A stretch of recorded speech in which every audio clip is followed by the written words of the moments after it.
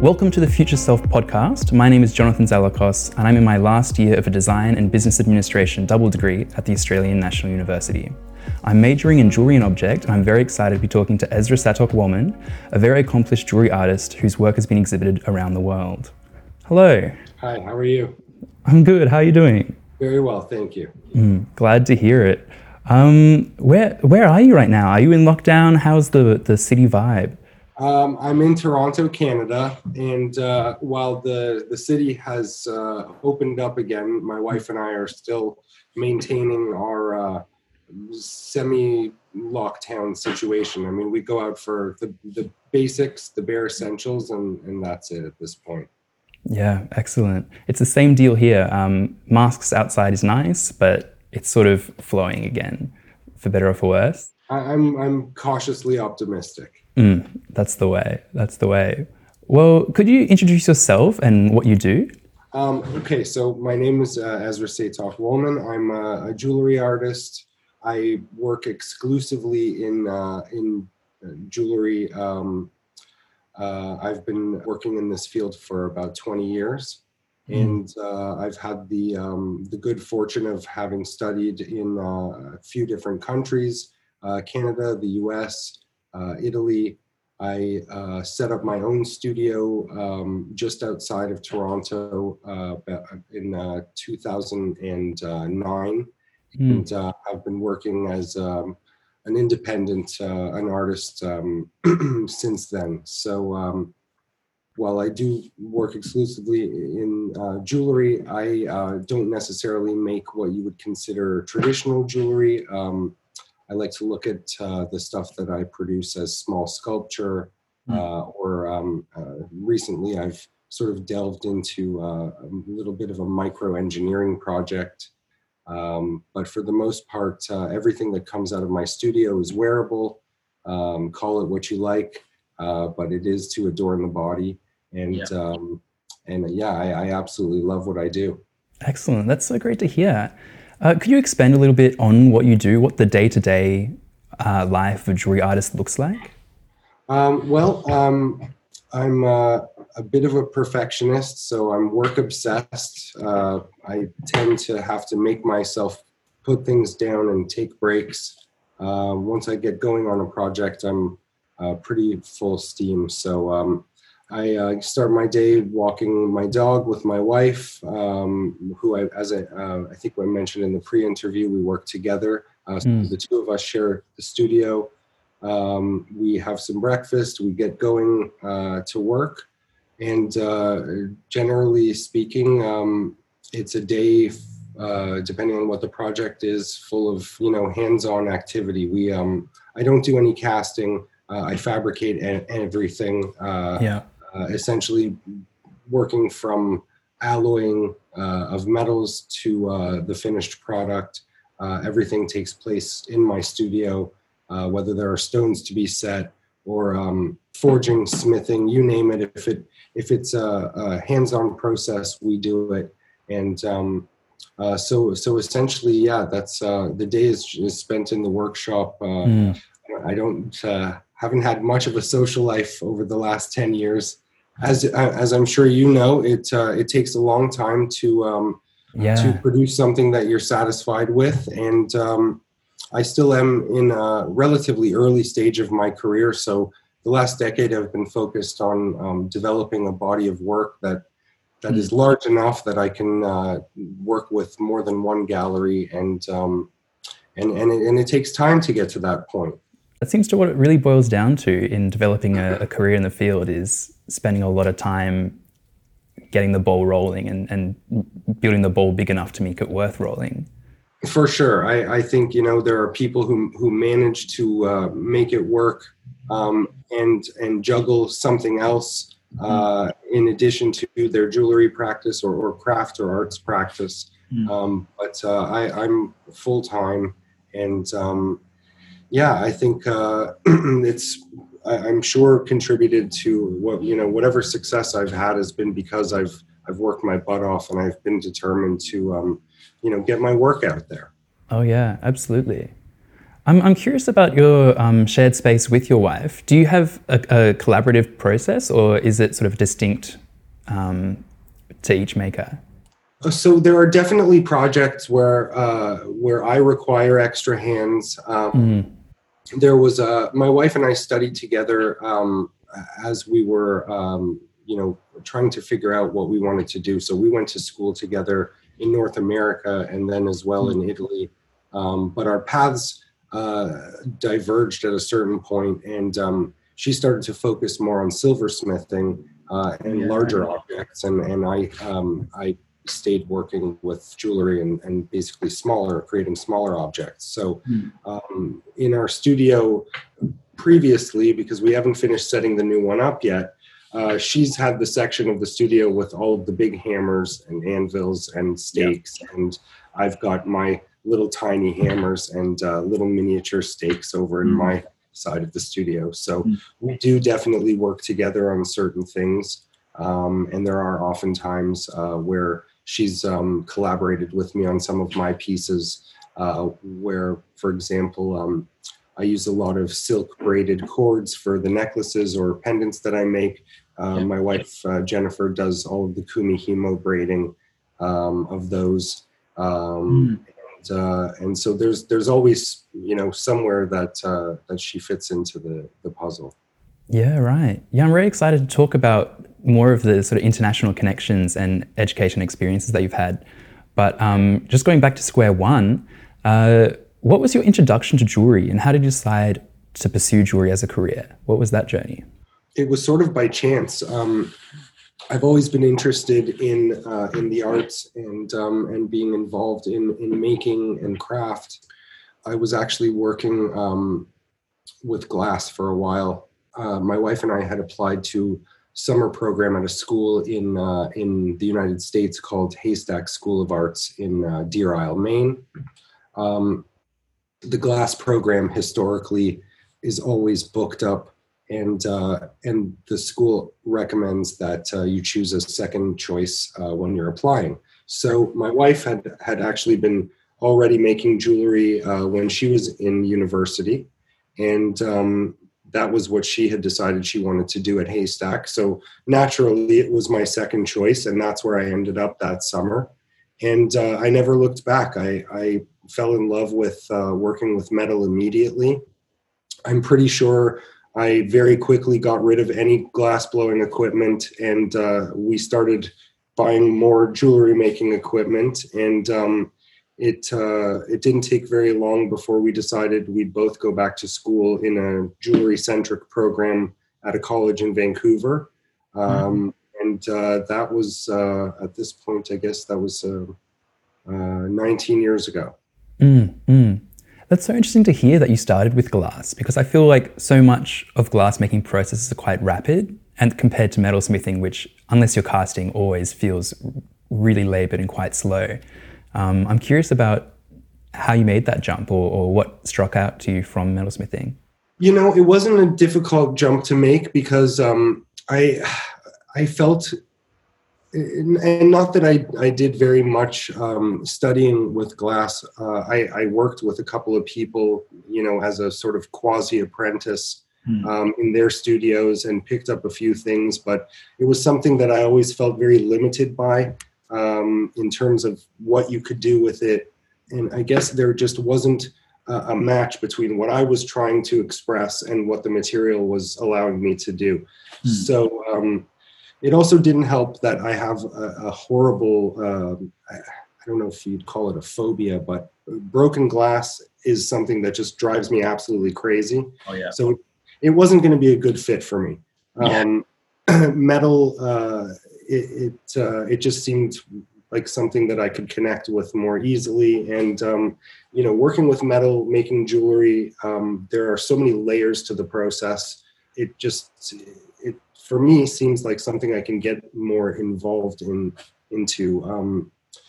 Whereas glass, I felt like I was always sort of, dancing around the restrictions and the limitations. Right. A bit too much character in the process and in the material itself. Perhaps, yeah.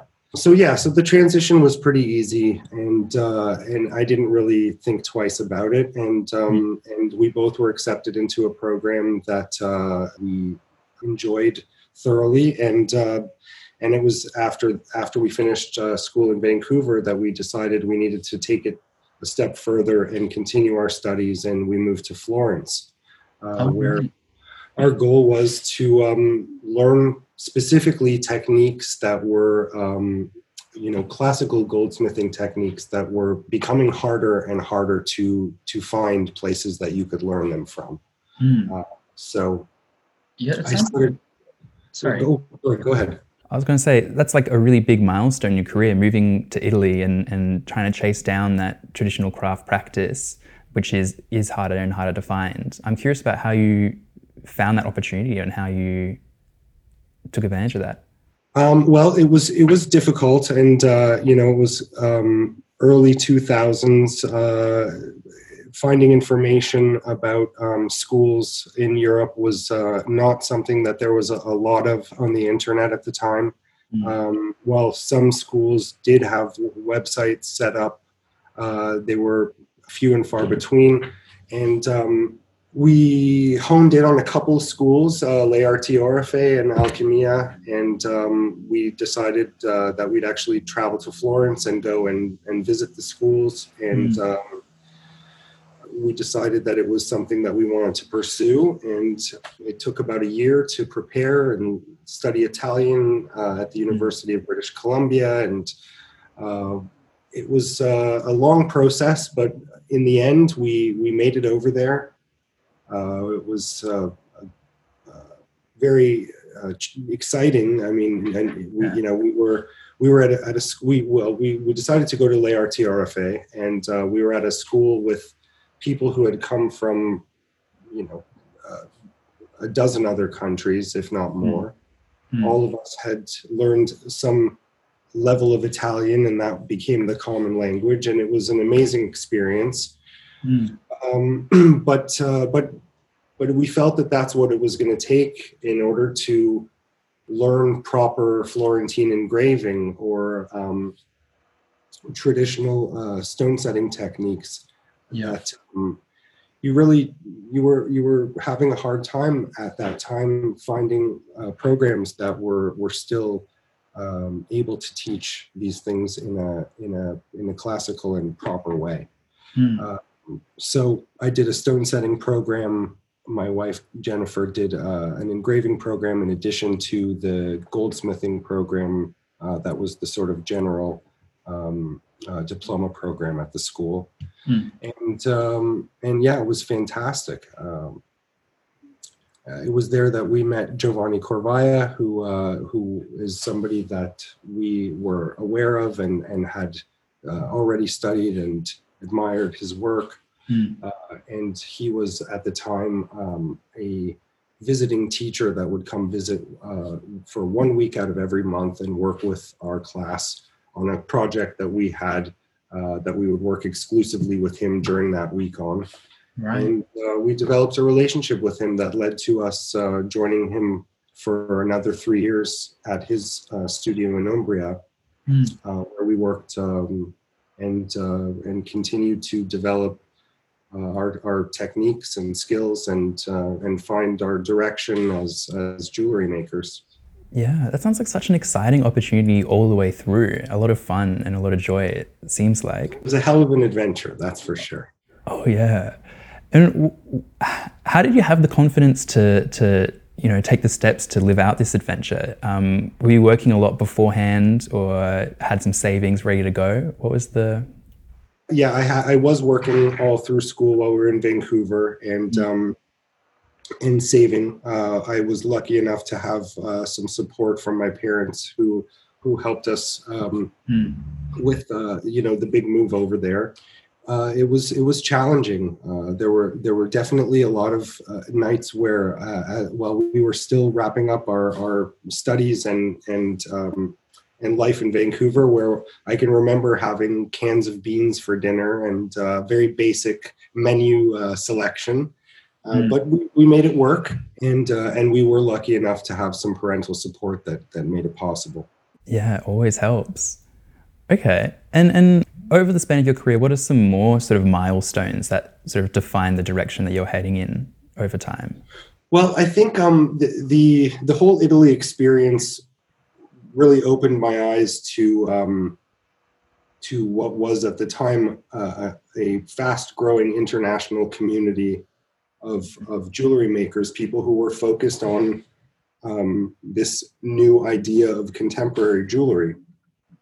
And having made it already to Italy and figured out how to speak another language and start to develop connections there, I put a lot of time once we came back to Canada in continuing to develop those international connections. And it was something that has really, I feel, benefited my career in a big way because it's opened the door for me in numerous countries where I've had the opportunity to participate in incredible events, whether it's been exhibiting my work or presenting as a lecturer, or even I've had the opportunity a couple of times to even help curate a couple of things. So having developed this network of people that I know throughout our field and around the world, it's given me a lot of amazing opportunities. You know, stepping out of my bubble and leaving my comfort zone was one of the best experiences and challenges I could have presented myself with.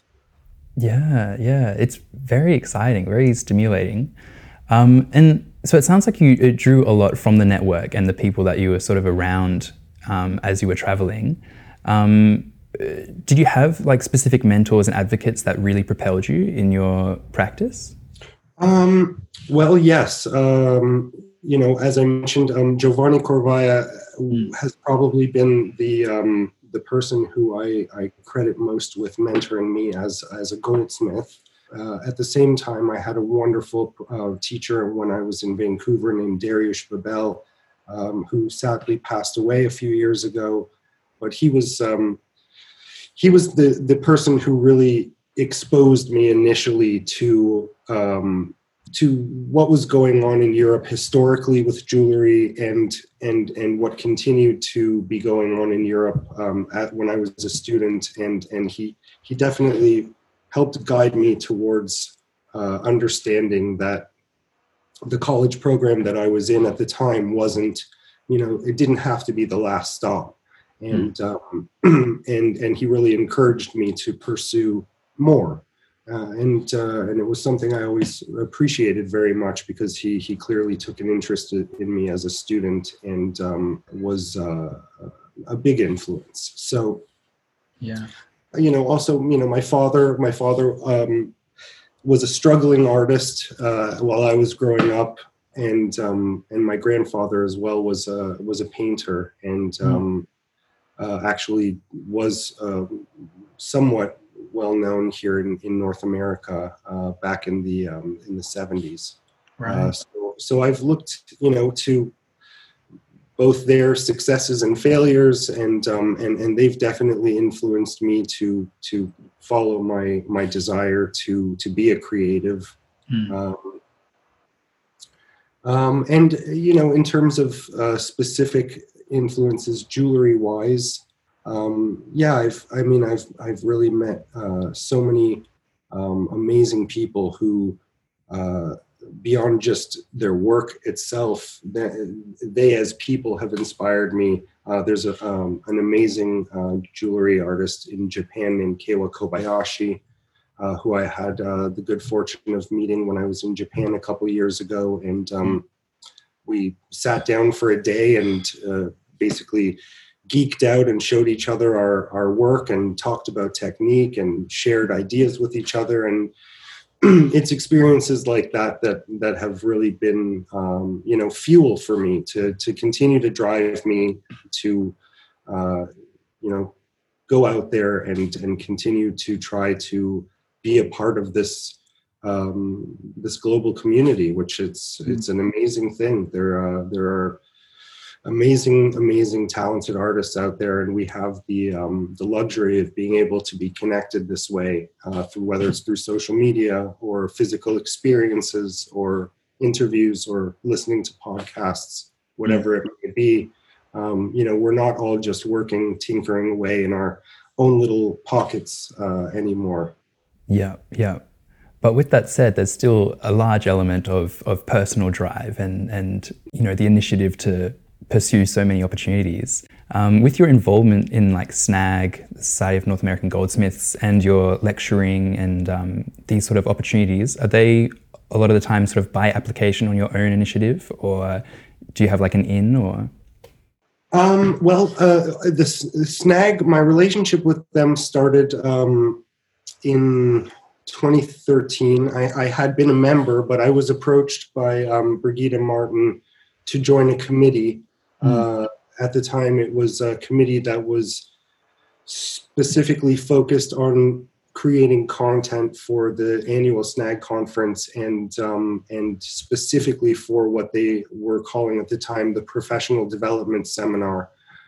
So I was asked to join this committee and help develop content for the seminar that was held during the conference every year. And it was after having worked on that committee for a couple of years that the executive director approached me about running for a board position, which I did decide to do, and I served on the board of directors for 3 years. I guess it's clearly by volunteer. I chose to volunteer my time, but was asked to participate and was happy to do so. Yeah, that's great. I love that mix as well. I'm curious about your practice as it is. How has it evolved over your career? Has it largely been sort of an observation of external stimulus, or has it been an internal process of evolution? Well, in terms of, I guess, specifically with respect to what drives me to make the work that I make, I would say it is somewhat external and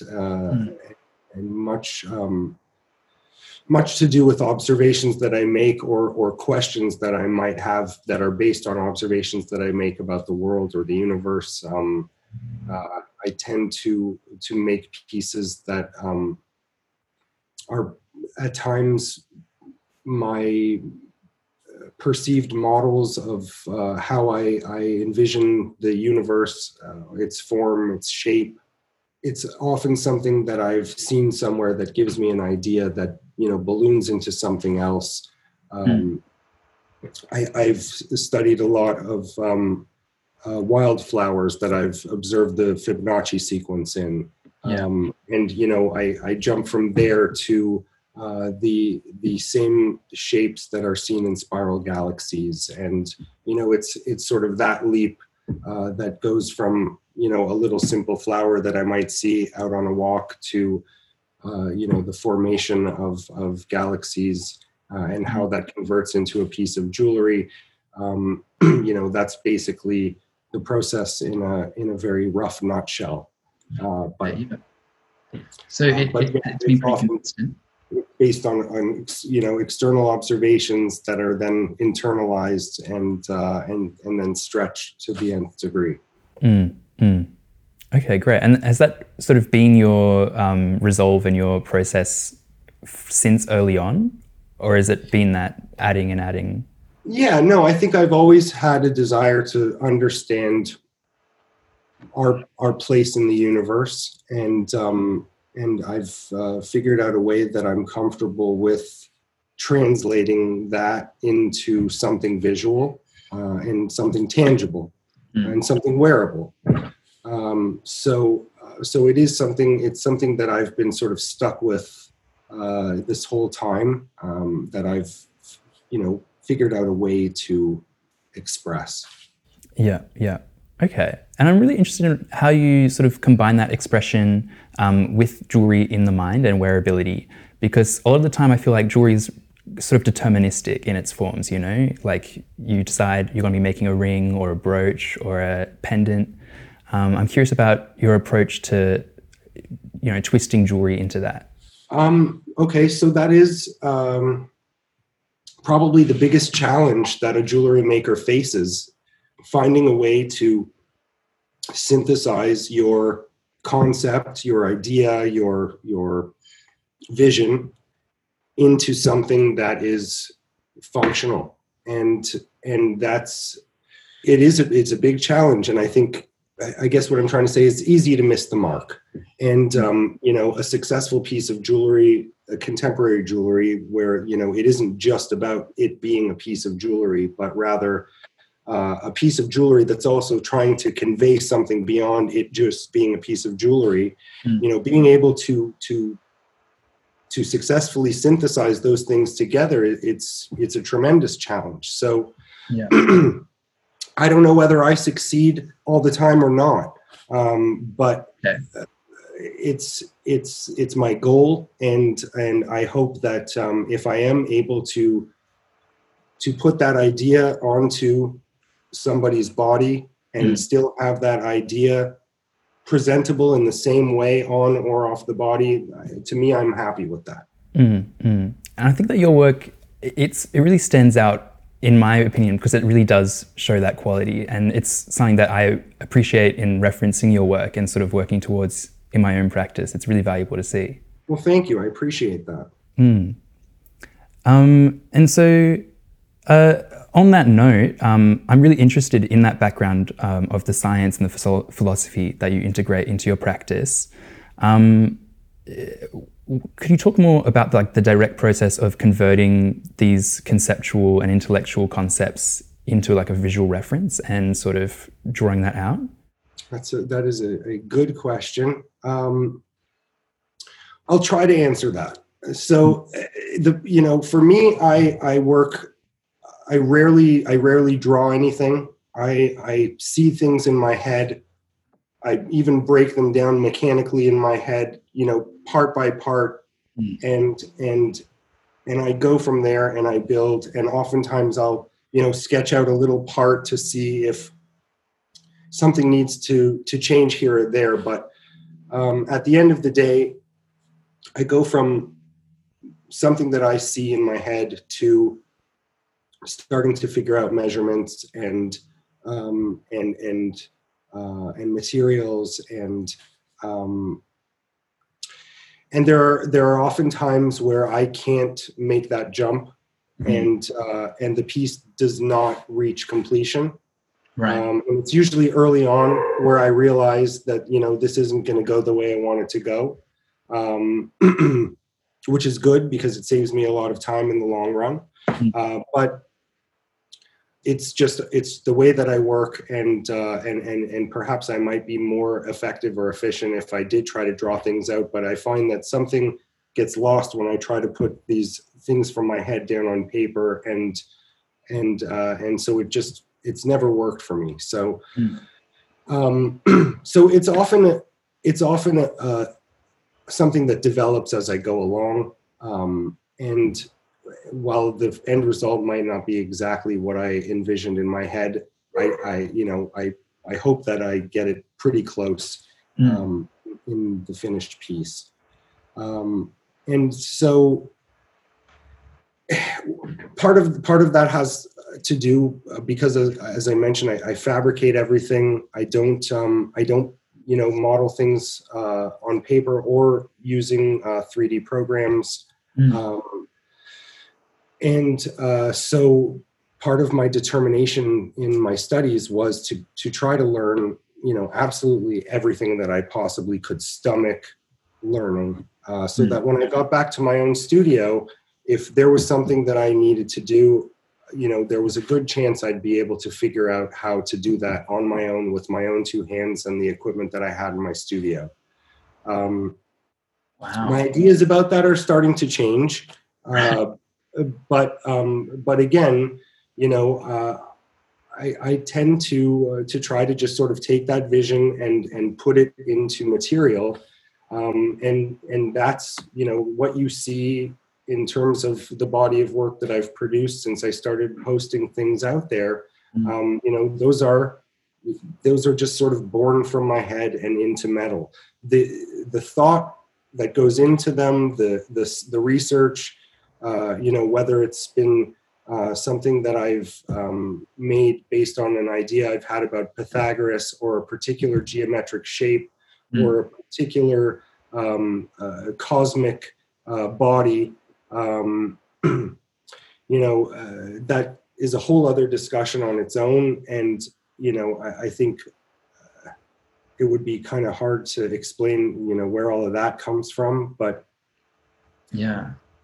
I hope in some ways I've answered part of your question. It really does. I feel like conceptually it's a pretty strong theme that a lot of the visuals are emergent from your just thinking about these concepts. It makes a lot of sense. But I am shocked to hear that you say that you don't use any 3D modeling or like really planning a lot of your pieces because they're sort of immaculate in their mathematical composition.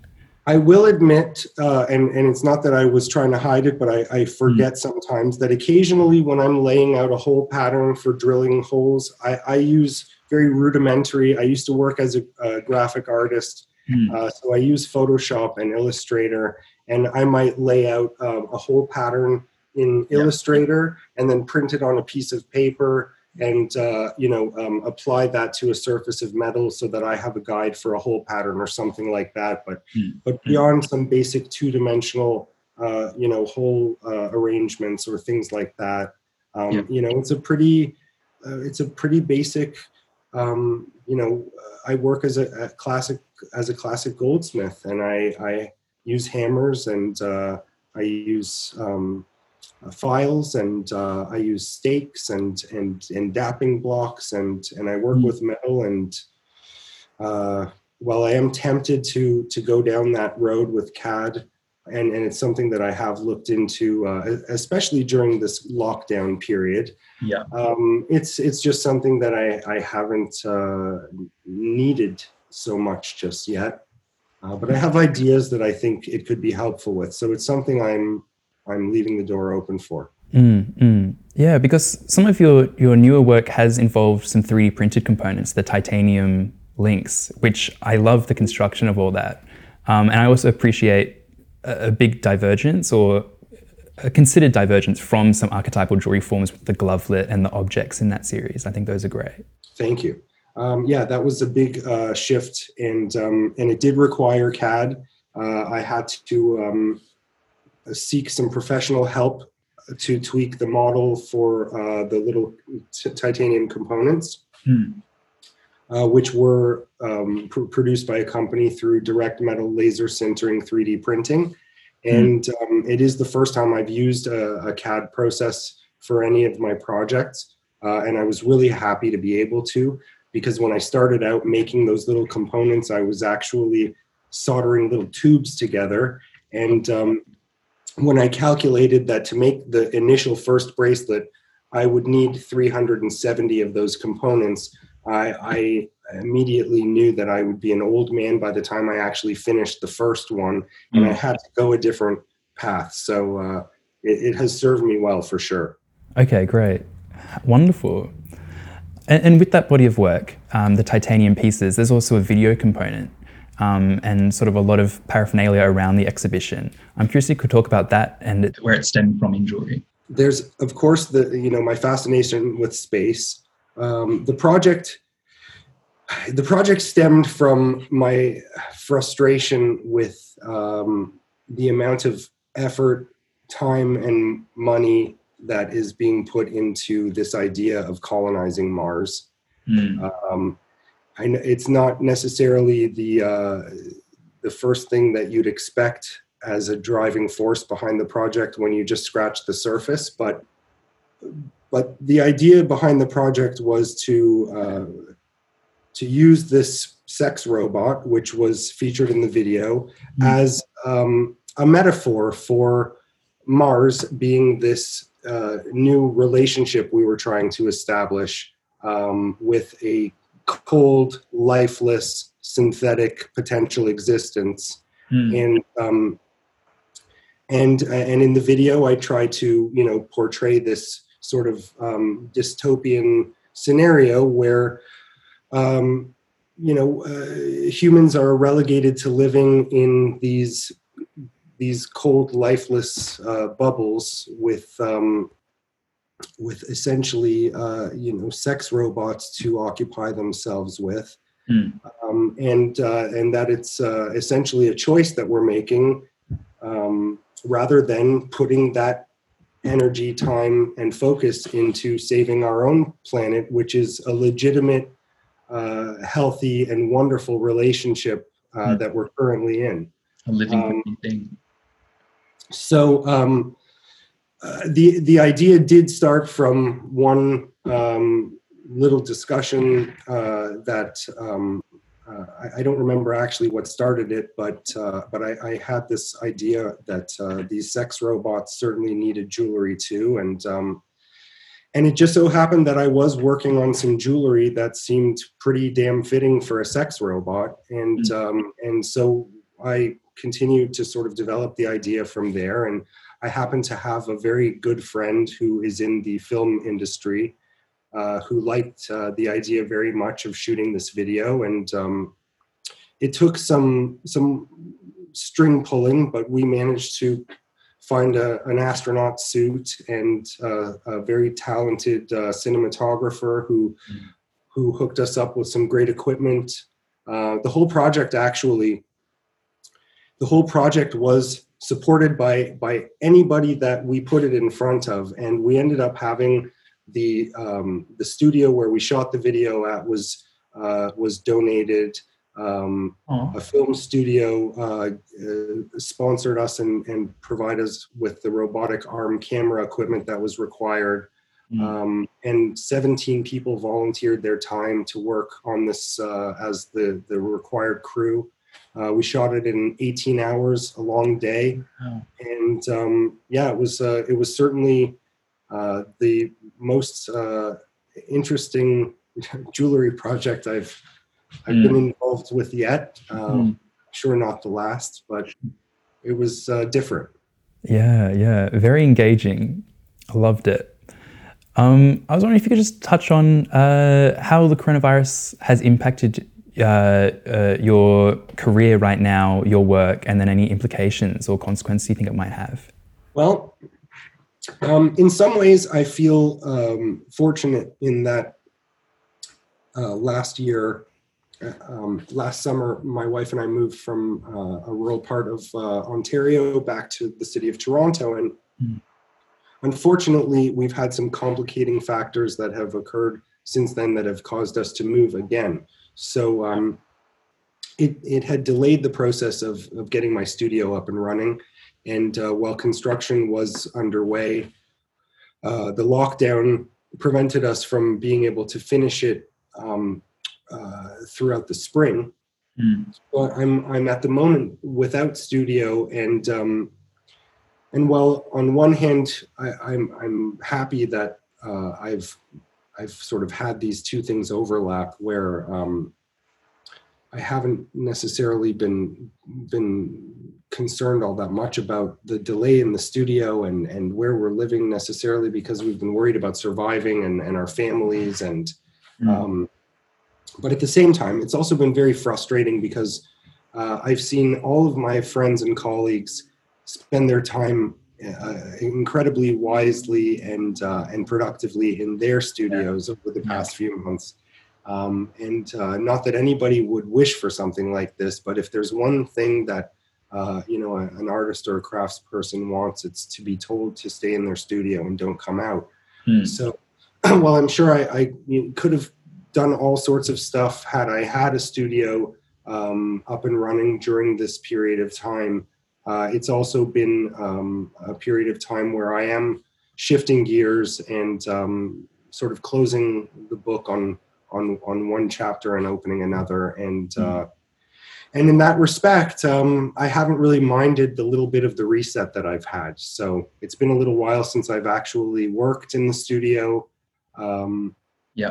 But at the same time, I now have a battery full of ideas and energy and things that I want to get going as soon as I get in there. In the end, I think I fared pretty well through coronavirus. I'm still here, and we're just trying to stay safe and hope that everybody else is staying smart and safe, and that some sort of normalcy can be resumed down the road. Yeah, yeah. Wonderful. And on that note of new pages and a battery full of ideas, what are some upcoming highlights for your practice? What's exciting happening in the future? Well, as most of my colleagues have experienced, a number of events were canceled or postponed. So it does leave a number of exciting things on the horizon when things do start getting back on track. But I'm starting fresh in a new studio, and for me that that presents the opportunity to really try to do some things that maybe before I didn't make the time for, or didn't want to take the risk to do, or whatever it may have been. I'm going to make myself take the plunge and try those things that have been on the side burner for a while. So I'm excited to get back to work, because it's been about a year since I've finished a piece. Right. Wow. So for me, that's a long time. I don't break very often, and if I do travel, it tends to be work related. So this has been a big pause for me. So I'm amped and ready to go. Excellent. Well, I'm excited to see the outcomes from that. Thank you so much for your time, Ezra. I really appreciate you doing this interview. It was great to talk to you, and I'm really excited. Thank you very much. My pleasure, and I really enjoyed talking with you as well. And I love the chain video, by the way. It's awesome. Cheers. Very well done. Very well done. It's Ivana Ho here, producer of the Future Self podcast, and I'm here with Jonathan Zalakos, who has just done an incredible job talking to Ezra. Jonathan, why was it that you chose to speak to him? I chose Ezra because he was one of the jewelry artists whose work I first found, and something clicked, and I was like, okay, this is bigger than what I thought it was, the whole field. And so it was a bit of a Hail Mary to throw his name out there, but yeah, having the opportunity to talk to him was incredibly exciting. And was there anything in particular that he said that you have found the most helpful in pursuing your own jewelry making career? I think his drive to pursue further opportunities in education, like learning a language a year before deciding to go to Italy and, do a couple years course there and then end up with an apprenticeship under Giovanni. I think that's a big takeaway. There's so much effort that you can put into it. Has he inspired you to make that trip to Italy now? I'll think about it. Maybe South Korea, somewhere big. Well, all the best with your own jewelry career, and thank you for doing this interview for Future Self. Thank you so much for the opportunity. It was a lot of fun.